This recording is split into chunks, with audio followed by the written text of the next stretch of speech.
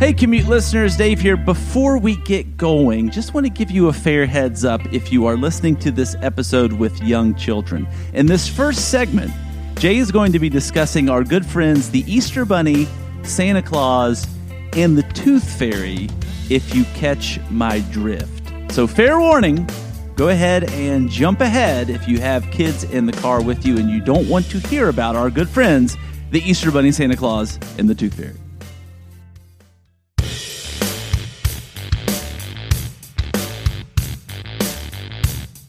You're listening to Commute, the podcast. Congratulations, you'll be smarter when you get there. What up? Welcome into Commute, the podcast. I'm Dave. And I'm Jay. And we are about to take you on a deep dive on 3 topics that we find interesting, and we're betting that you might just find them interesting too. We can promise you this, you'll be smarter when you get there. On this edition of Commute, the rising prices of goods obviously affects all of us, but does inflation also affect the payout of the Tooth Fairy? You've probably heard the term blacklisted before, and you probably would do anything in your power to stay off of one. But what if being blacklisted was the best thing that ever happened to you? Michael Jordan, Tiger Woods, Serena Williams, Tom Brady, Michael Phelps, and a guy named Joey Chestnut? We'll tell you what all these people have in common. All of that on to this edition of Commute. Let's get it.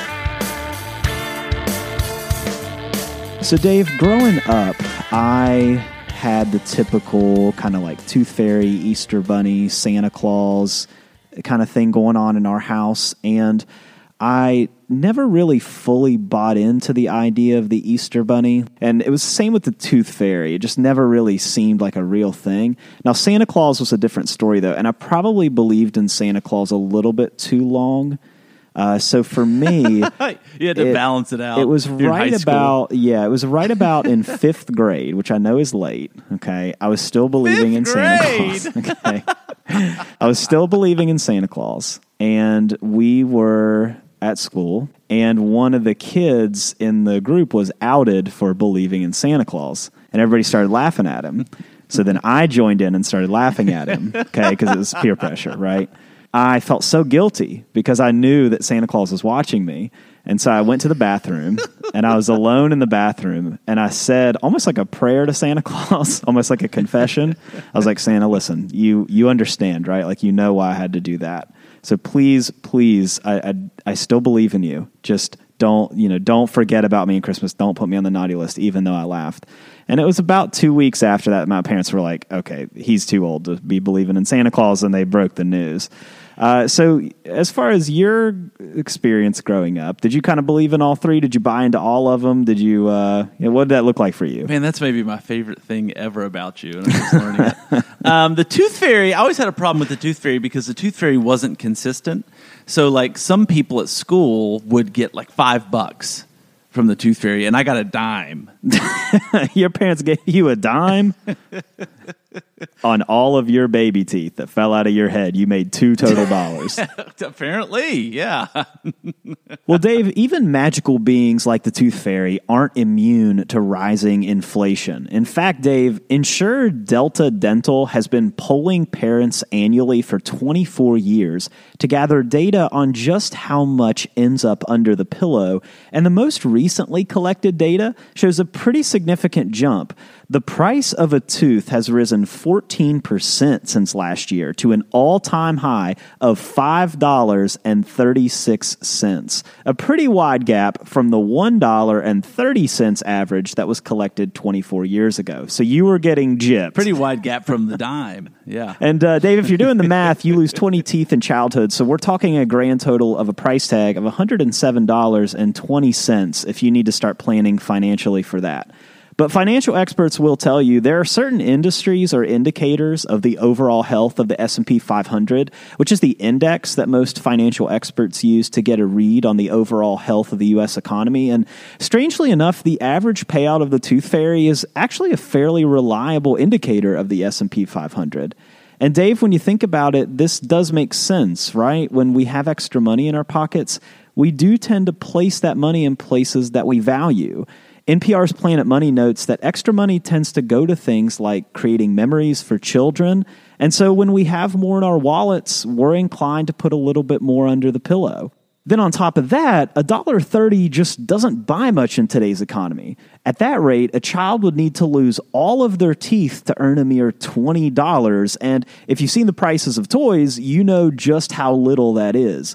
Now, parents are divided on the tooth fairy, though. More than half the families polled by Delta reported that the tooth fairy is a source of joy in their homes, but many parents also reported that it was a source of stress, not just the dollars and the cents of it all, but also the mounting pressure to create memories for your children immediately, over and over again.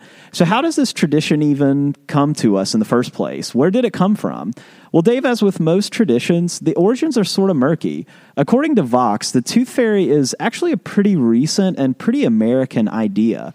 While other cultures in the world echo it, such as various people groups in Asia who leave children's teeth as offerings to animals in exchange for a healthy new tooth, these ideas were probably inspired by the American tooth fairy, whose earliest reference can be found in 1927. And as the mid-century brought a booming economy as well, the growing idea of what childhood should be in America was brought into the mainstream through advertising and television, as well as the inclusion of fairies in popular media, like in Disney movies, for example. But what does the tooth fairy even want with our teeth in the first place? Since our culture hasn't really agreed on this, parents are sort of stranded in a way to come up with their own explanation for why a magical fairy wants to purchase their teeth. Some have taken the opportunity to teach kids about the free market or saving money. Others use it as a dental hygiene lesson, such as framing the tooth fairy as only wanting teeth that don't have cavities. But in today's world, Dave, we live in a social media-fueled culture of parenthood where many parents feel more pressure than ever before to go above and beyond expectations, outdoing themselves or others, since our parenting is shared so much more in public. Although a visit from the tooth fairy doesn't require the setup that a visit from Santa Claus does, it does happen 20 times, and it happens suddenly and without warning oftentimes. Due to this, many parents are abandoning the tooth fairy altogether for the sake of their own sanity, to which I'd say to each their own. You need to make these decisions without outside pressure for your own family because ultimately, I get it. I have 3 kids, so I have to ask myself, do I really want to be the tooth fairy 60 times? But if you choose to keep the myth alive in your own home, you can get some help. Apps exist that allow you to insert a photo of the tooth fairy in a photo so you can supply proof of its existence, or you can even find sites to leave the tooth fairy a voicemail if maybe you forgot to throw some money under the pillow one night. So Dave, with all that being said, what's the status in your home? You still have some time to decide. Your son isn't quite ready to lose his teeth yet, although that decision is fast approaching. Are you all going to embrace the tooth fairy, or are you going to break the cycle? Well, if you stick with dimes, it won't cost you that much for your 3 kids. But my son, so we recently went through Easter, and he was scared to death of the idea of the Easter bunny. So right now I'm leaning towards skip the tooth fairy, but we'll see. Now, instead, Jay, we could just decide to watch the 2010 Dwayne "The Rock" Johnson movie called The Tooth Fairy, but the reviews aren't great. Let's just take A.O. Scott from @TheMovies. His review says, and I quote, "Is there anything else to say except skip it?" Jay, the word blacklisted typically carries with it some very negative baggage, right? In fact, the practice of blacklisting is defined as deeming someone or something as a person or a thing that should be avoided or distrusted because of an action that has taken place. So if someone is on what we would call the blacklist, they've done something wrong and we feel like they can no longer be trusted. Jay, here's the thing. You have actually been blacklisted before. Now, would you prefer to tell this story or would you like me to do it? Well, I guess for the sake of truth, I should probably be the one to tell it. It was a summer right before I needed a job. It was right between college semesters. And I had previously worked at Old Navy the year before. And so I walked back into Old Navy and I said, hey, I would like to work here again this summer. And they said, okay, but we need you to stay on during the school year. And I said, well, I don't know if I can really do that because school takes up a lot of my time. So then I went out and I applied a few other places, didn't hear anything, and I needed a job right then. So I called Old Navy and I said, hey, you still got that job? And they were like, sure, as long as you work during the school year. And I said, okay. And I worked through the summer. And then my boss went to Mexico for 2 weeks. And it was on that day that I put in my 2 weeks notice. Effectively landing yourself on a do not hire blacklist. Well, Jay, in 2005, a new type of blacklisting began. And this blacklist often ends with a green light. A year before that, in 2004, a film development executive named Franklin Leonard was working for Leonardo DiCaprio's production company. Leonard was charged with a task that isn't all that uncommon for development execs. He was handed a huge pile of unmade screenplays for movies and told to find a good one, maybe something that would perhaps catch Leo's eye. You know, something, an easy task to do. And Jay, you can picture a huge stack of scripts, but take that mental picture and triple it. Each year, thousands and thousands of potential movie scripts are poured into production companies all around Hollywood. Most of these scripts are awful, things you'll never hear about or see up on the big screen. Finding that diamond in the rough is a huge ask, to say the least. Leonard was about to head off on vacation when he was given the task, and hoping to actually enjoy some of his time off, he had an idea for a little experiment. He emailed nearly 100 other development execs from around the industry and asked them to submit to him the top 10 unproduced screenplays that they had personally read through over the past year. As payment for those that participated, Leonard promised to compile all of his responses, rank the scripts based on voting, and share the results with the participants. So for some context, Jay, quickly, companies are often all sent the same scripts. Sometimes they all kind of liked it. Sometimes only a few of them liked it. Sometimes it doesn't even get read.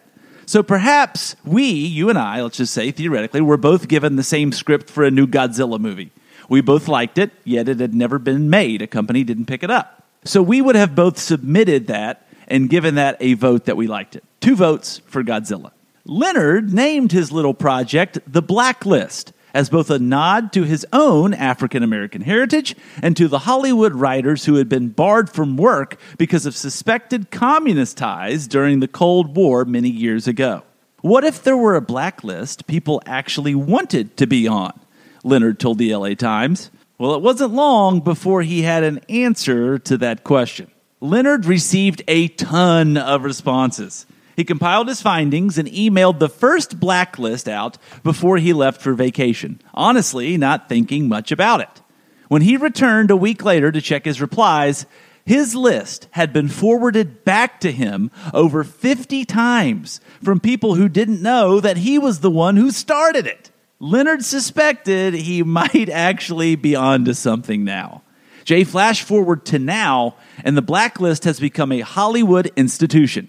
The new list comes out every December, and it carries with it Academy Award levels of fanfare.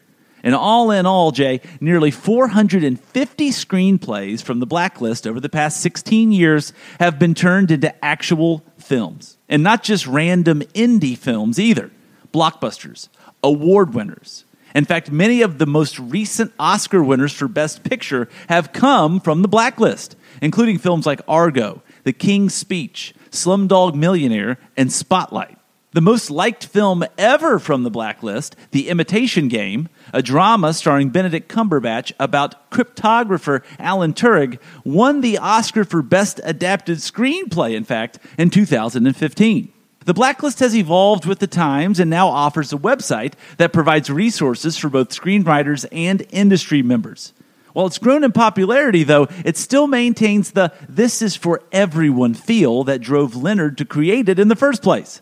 For the entire history of the industry, getting in was always one of those, how do I get ID if I need ID to get ID situations, he told the LA Times. You had to know somebody. You had to move to LA. You had to network your face off to get your script in someone's hands.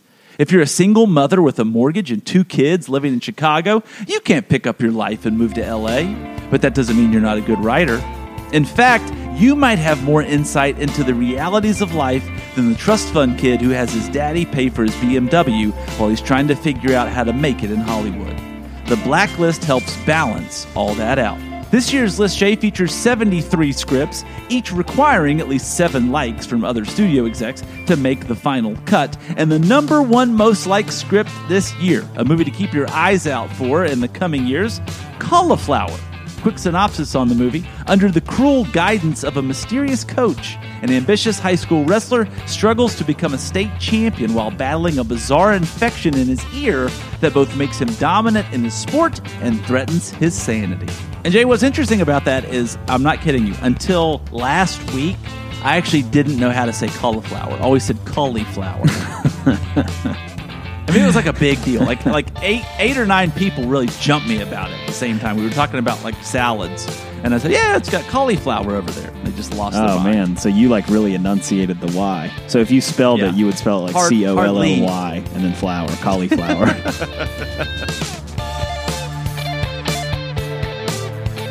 So Dave, under the pressure of competition, with a lot of people watching you, how many hot dogs, this is bun included, do you think that you could put down in 10 minutes? Well, I don't really like hot dogs, so I'm going to say 1.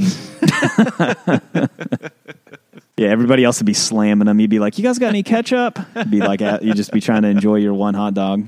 Well, Dave, at the 2001 Nathan's famous 4th of July International Hot Dog Eating Contest, the winner was a familiar face, a man named Joey Chestnut, who consumed 76 hot dogs in 10 minutes, breaking his own world record from last year by 1 hot dog.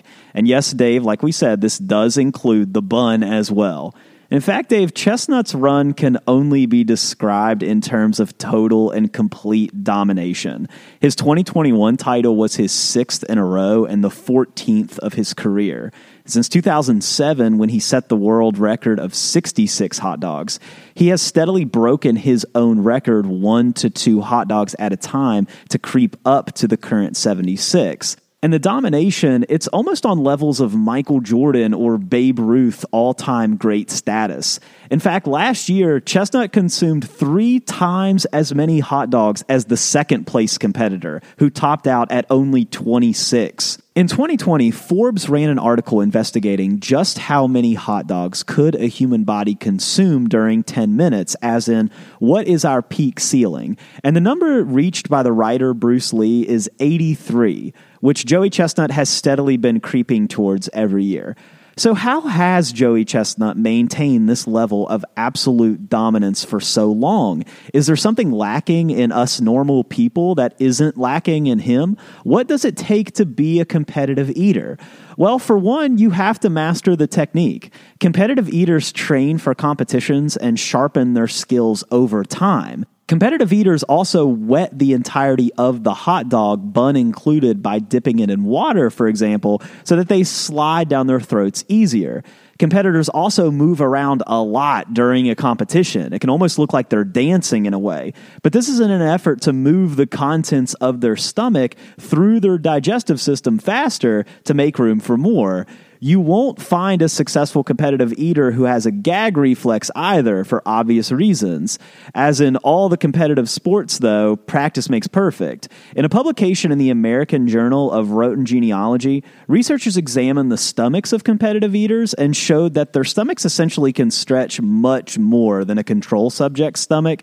And while this could be attributed to the fact that some people may just have more stretchy stomachs than others, realistically, there's an aspect of training involved here. The more you stretch out the stomach, the more elastic it becomes, and part of the intense training to become a competitive eater involves binging food and liquid to expand stomach elasticity.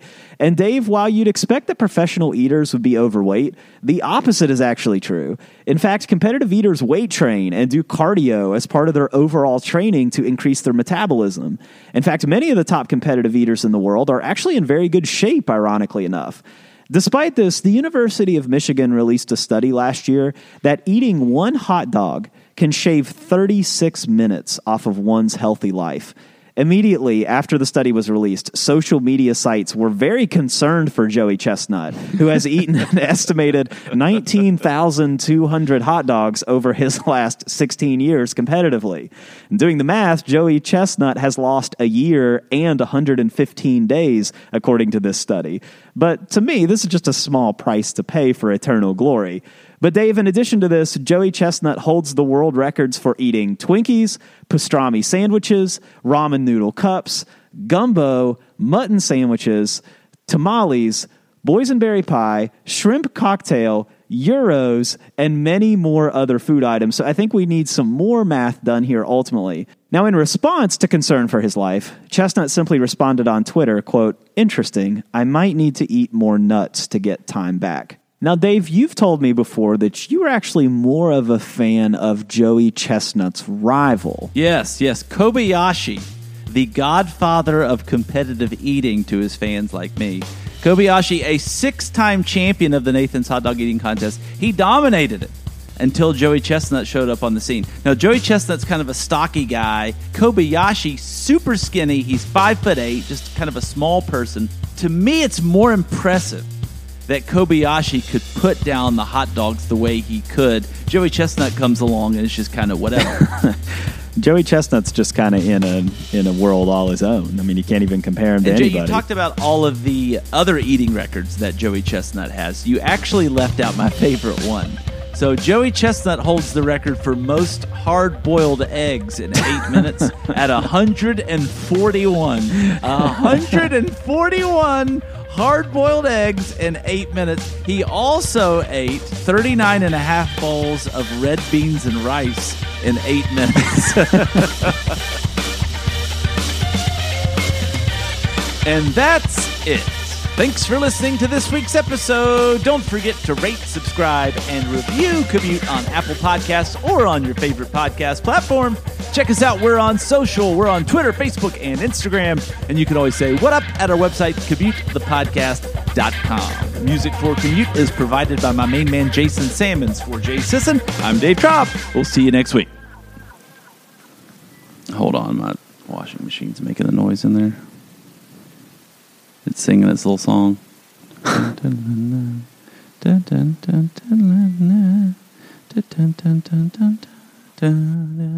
a pretty long song. It's a really long song. I mean, it really wants you to know that your clothes are done, that your clothes are dry.